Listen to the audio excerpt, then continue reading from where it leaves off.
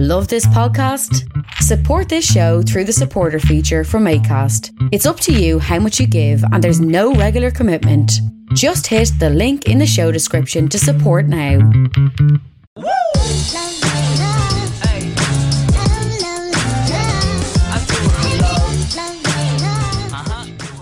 You're very welcome to another episode of the Scaling Your Business podcast. For this episode, we're back in Ireland to be joined by Christopher Shum, the MD of Motus Learning. Christopher, you're very welcome to the show.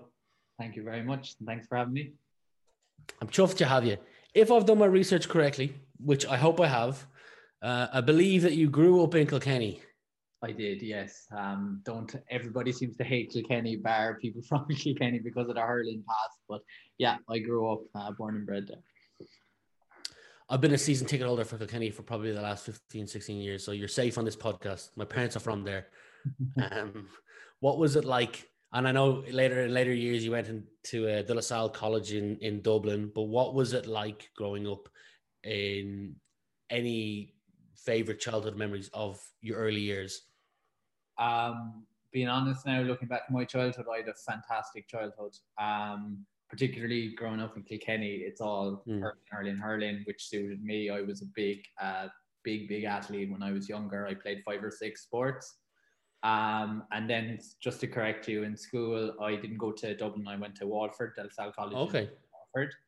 I'm right on the border of Waterford, Tipperary and Kilkenny. So I got a nice mix. So I went to school in Waterford, but I would have grown up a lot in Carrick-on-Shore, so in Tipperary, and then also in Piltown. So would have hurled with obviously through Kilkenny club. So yeah, it was a good mix. I'd have no complaints, no difficulties, no major difficulties anyway.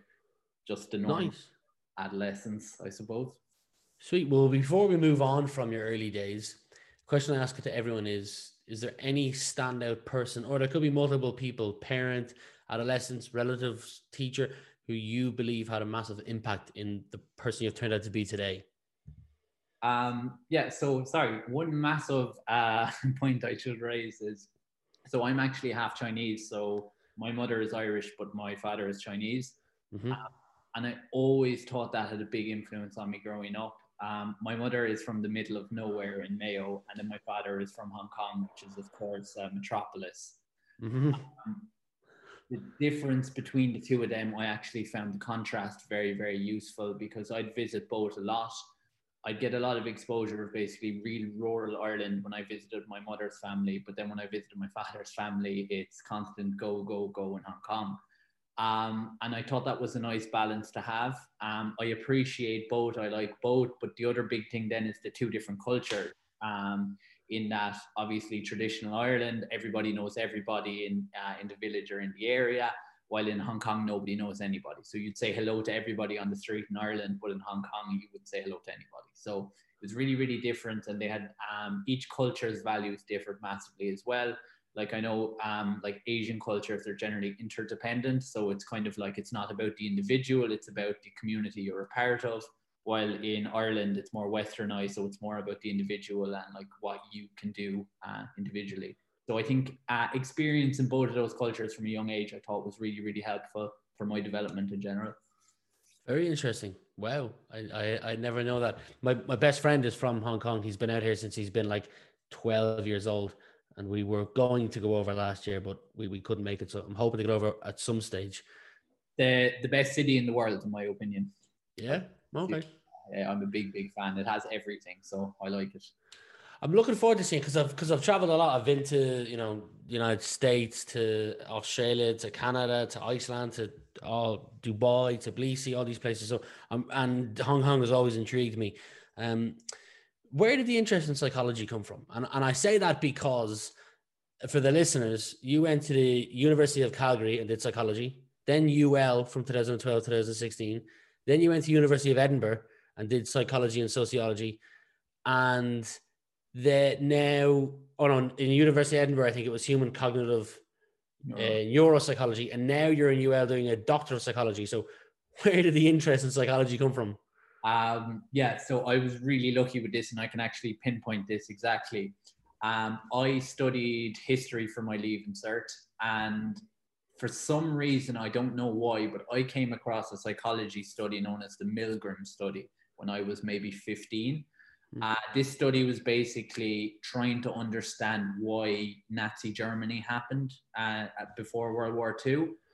And basically the study was, there was people in white coats, they had participants come in and they told the participants basically, you're going to ask somebody in the next room questions, and for any of the questions they get wrong, you have to shock them. So give them an electric shock. And every time they get another one wrong, you have to increase the voltage of the shock. Now, this, of course, was all fake. There was an actor in the other room. But what the research showed was that the participants were willing to consent to increasing the voltage to the top amount, to the extent that the people in the other room were screaming in pain and sometimes not even responding by the end of it. But people still did it. There was a likelihood that people still did it, which I found absolutely terrifying.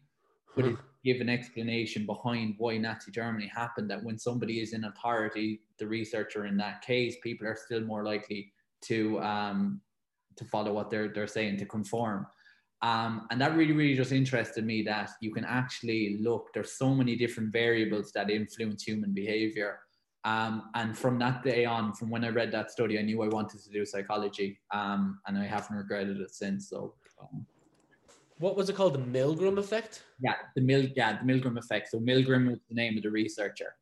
This would have been done, I think, in the 1980s or 1990s. Yeah, no, just because I'm curious of looking it up myself. After this podcast, you've got me interested now. A couple of things I want to touch on. Some we might edit out because I don't know if I know you have a great podcast, but you're not always on the podcast, and there's some topics I want to talk to you about the podcast. First one being a few months back, you shared how you're going to be, and you may be doing it right now, analyzing cortisol levels via saliva samples. So, one, if you've started that, one, how's it going? And two, can you explain to people what cortisol is and what impact it has on people, where if your cortisol level is high compared to if it's low? Yeah.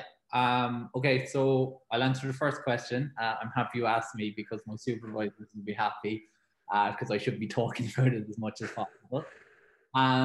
So I know we haven't even spoken about this yet, but about 3 years ago, I developed a mental health education workshop for children, specifically children and adolescents aged 10 to 14, so that 5th, 6th class age.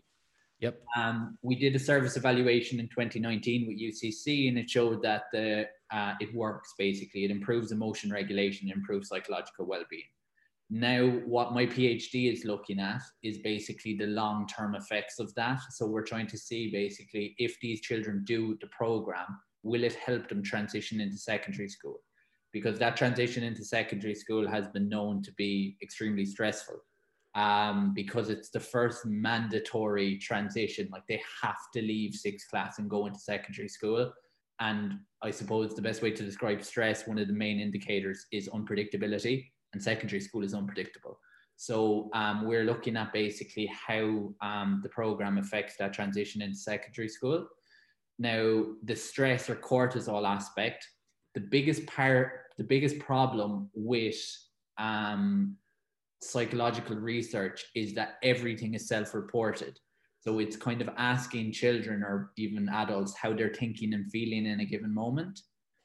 But the problem with that is, somebody will be thinking and feeling different on a different day. So it's not objective, it's only subjective. And that's why it's difficult to measure, and it's not always accurate. But the reason why we're measuring cortisol, and this is really important, is it makes the research objective, because somebody can't change how their cortisol levels are from day to day. It's going to be consistent over time. And so it's a physiological response, and it's basically your body's response to a stressful situation. But we all need a certain level of cortisol. So there's this concept known as eustress, of basically we need a certain level of stress every day to motivate us to do something. And this is a big problem among children and adolescents as well. They're so exposed to stress is bad that they think they shouldn't have any stress at all. When in reality, they need a certain level of stress. Stress is important. Yeah. And so cortisol basically is just the little substance the hormone that's basically released into the body when we're feeling stressed. I think I've answered your question okay there.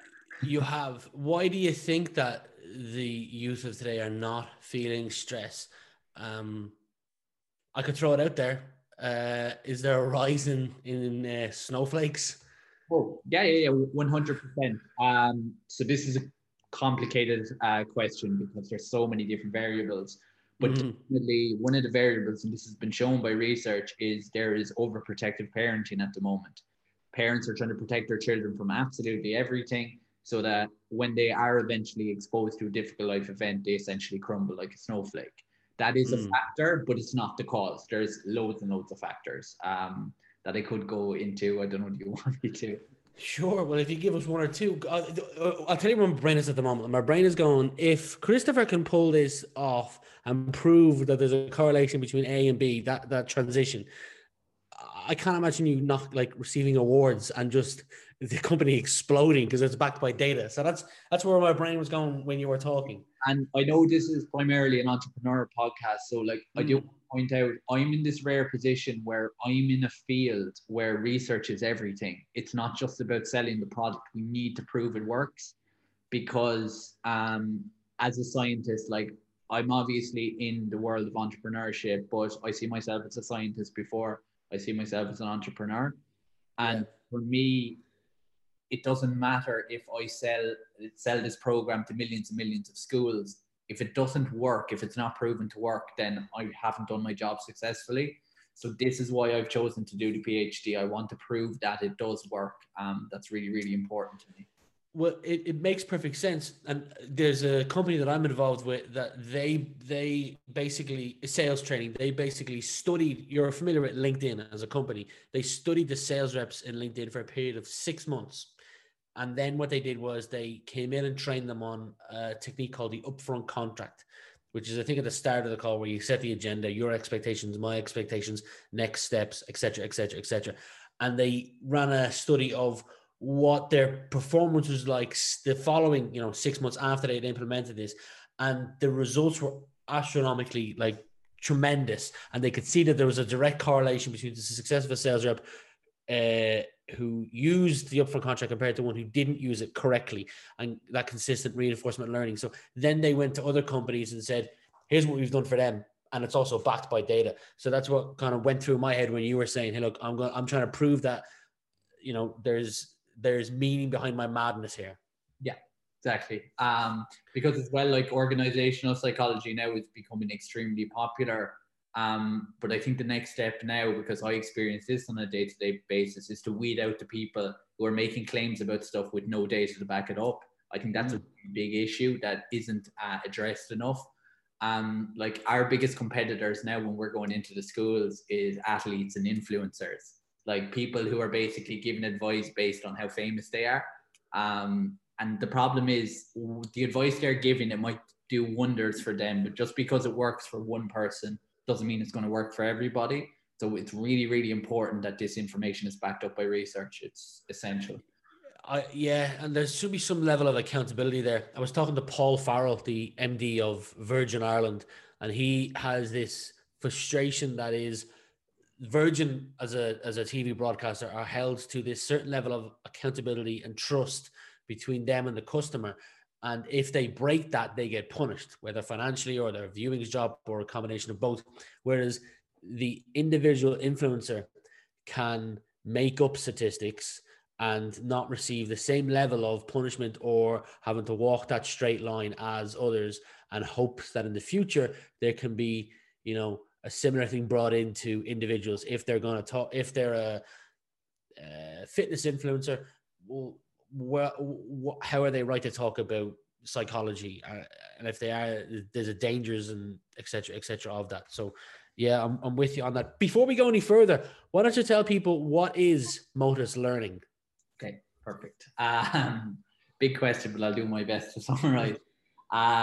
So we basically go into primary and secondary schools and we carry out mental health education workshops. So we have a facilitator and assistant go into the school, and we do workshops to teach children about cognitive behavioral therapy, mindfulness, and neuroscience are the three main aspects, but we teach them lots of other things like stuff like sleep education, like diet education, like how to develop their social skills, empathy, so on and so forth. And basically, we've been running it now for about 2 to 3 years. We've completed our workshop now in over 125 schools. So the majority of these are rebooking each year as well. And yeah, so we're continuing to grow and starting. So our program specifically for 6th class in primary school and 1st year in secondary school. But we are now piloting in September a secondary school program, which I'm very excited about. So specifically for transition years. And what we're going to be teaching them children about is career guidance, basically using psychology techniques to improve their learning style, how they learn and study, but also basically how to understand what happens after they finish secondary school. And then what I'm really excited about is we're teaching them about sex education. So we're basically linking up the sex education side to the mental health aspect, because as you're probably aware, sex education is essentially non-existent in Ireland. But people don't realize that sex education and mental health are very closely linked, because a lot of mental health issues can stem from a lack of information about sex. So basically tying them in together and teaching them about that. We're generally young psychology graduates, the majority of our employees. So as a result, we seem to connect better with the kids as well. We're not somebody coming in basically telling them, who's like 30 years older than them, telling them you need to do this and that. We're not that much older than them. Like the majority of our staff are under the age of 30. And the other big thing, and probably the most important aspect of it all, is we've integrated gamification into our workshops. So it's not just coming in lecturing them, it's a fun day for the kids. So like when we come in, basically they look forward to us coming in, and we help them learn the information through games and activities rather than just telling them the information. I well said. I love it. As I've mentioned to you in the email before you came on, the audience is entrepreneurs, MDs, founders, CEOs across Ireland, the UK, growing audience in America. Anyone interested in knowing more about what it is you do, there's links below to both your LinkedIn page and Motus Learning and everything else we mentioned as well. So if anybody is interested, just go to wherever you're listening or watching this and click the description field and you'll see links. 3 months ago, you praised the UK on how their government perceives mental health. In response to COVID-19, they've prepared a mental health and recovery action plan. The Irish government, at this particular time, still operating on a reactive approach. What is your, I guess, what's the ideal scenario that they could be doing differently, or what could they be doing differently is my question. Yeah. So this is actually extremely black and white, in my opinion. In the UK, so I've worked in the NHS in London, and I've had loads of friends who've worked in the HSE, so I know both perspectives.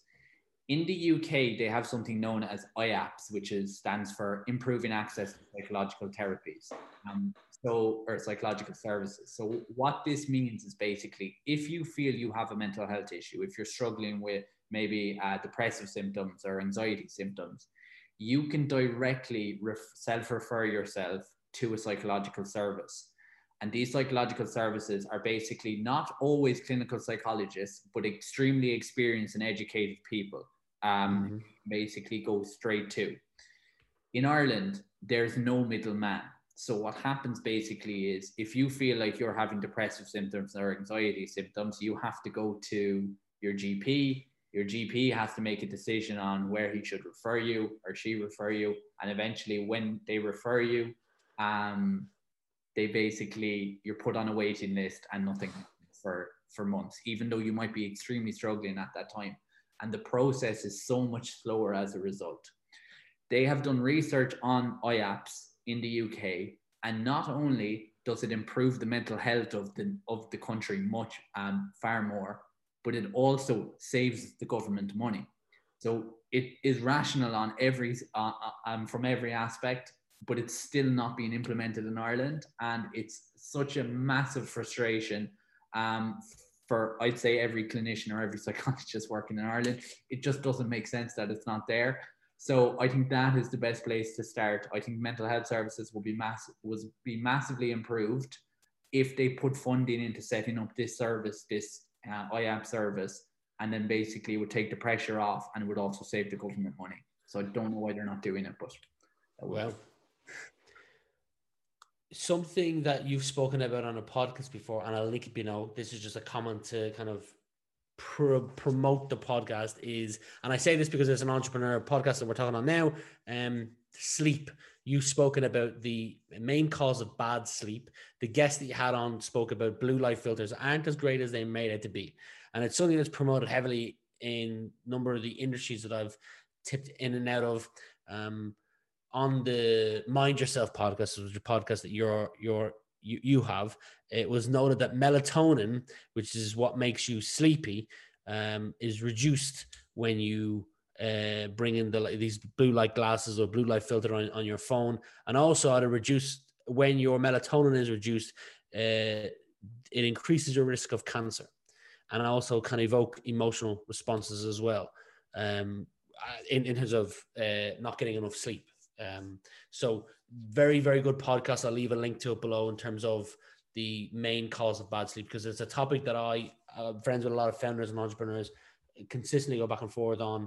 Some people will brag about the fact they slept for 3 hours and they managed to work for the entire day. Others will say that they slept for 9 hours and they're happy as Larry. So I just wanted to insert that there because through my research, I found that podcast was incredibly interesting. Thank you. Empathizing. Can we practice and become better at empathizing?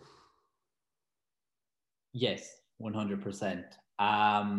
So based on my past education, I think it's important first to emphasize there is a chance some of your listeners might have children with autism, or they might be autistic themselves. So I think it's important to address this. There are actually two types of empathy. There's biological empathy, and then there's also cognitive empathy. So biological empathy are those kind of mirror neurons that you're born with, that you have the ability to detect how somebody is feeling naturally. But cognitive empathy is basically learned responses. So for example, learning that if somebody is showing that type of facial expression, this is the emotion they're feeling. And I think differentiating between that is really, really important, because there's an assumption, particularly among people with special education needs and autism,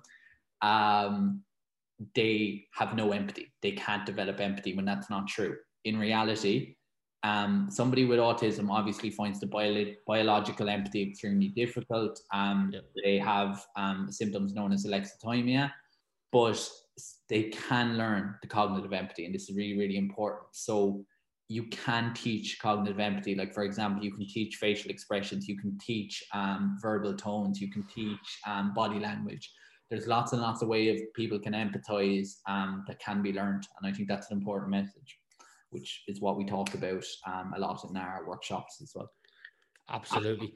A common question I ask people is around the common disbelief or commonly held belief that they passionately disagree with in their industry. I'll slightly rephrase it for you. And is there anything that you see that potentially concerns you about the future generation?